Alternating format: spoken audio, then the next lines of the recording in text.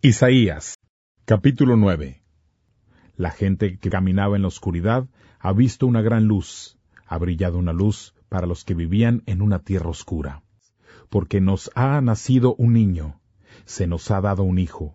Sobre sus hombros descansa la autoridad y se le han puesto estos nombres: Hacedor de grandes planes, Dios invencible, Padre eterno, Príncipe que trae la paz.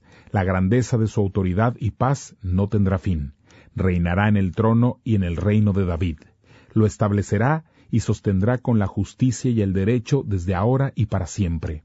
Todo esto será posible debido al amor intenso del Señor Todopoderoso.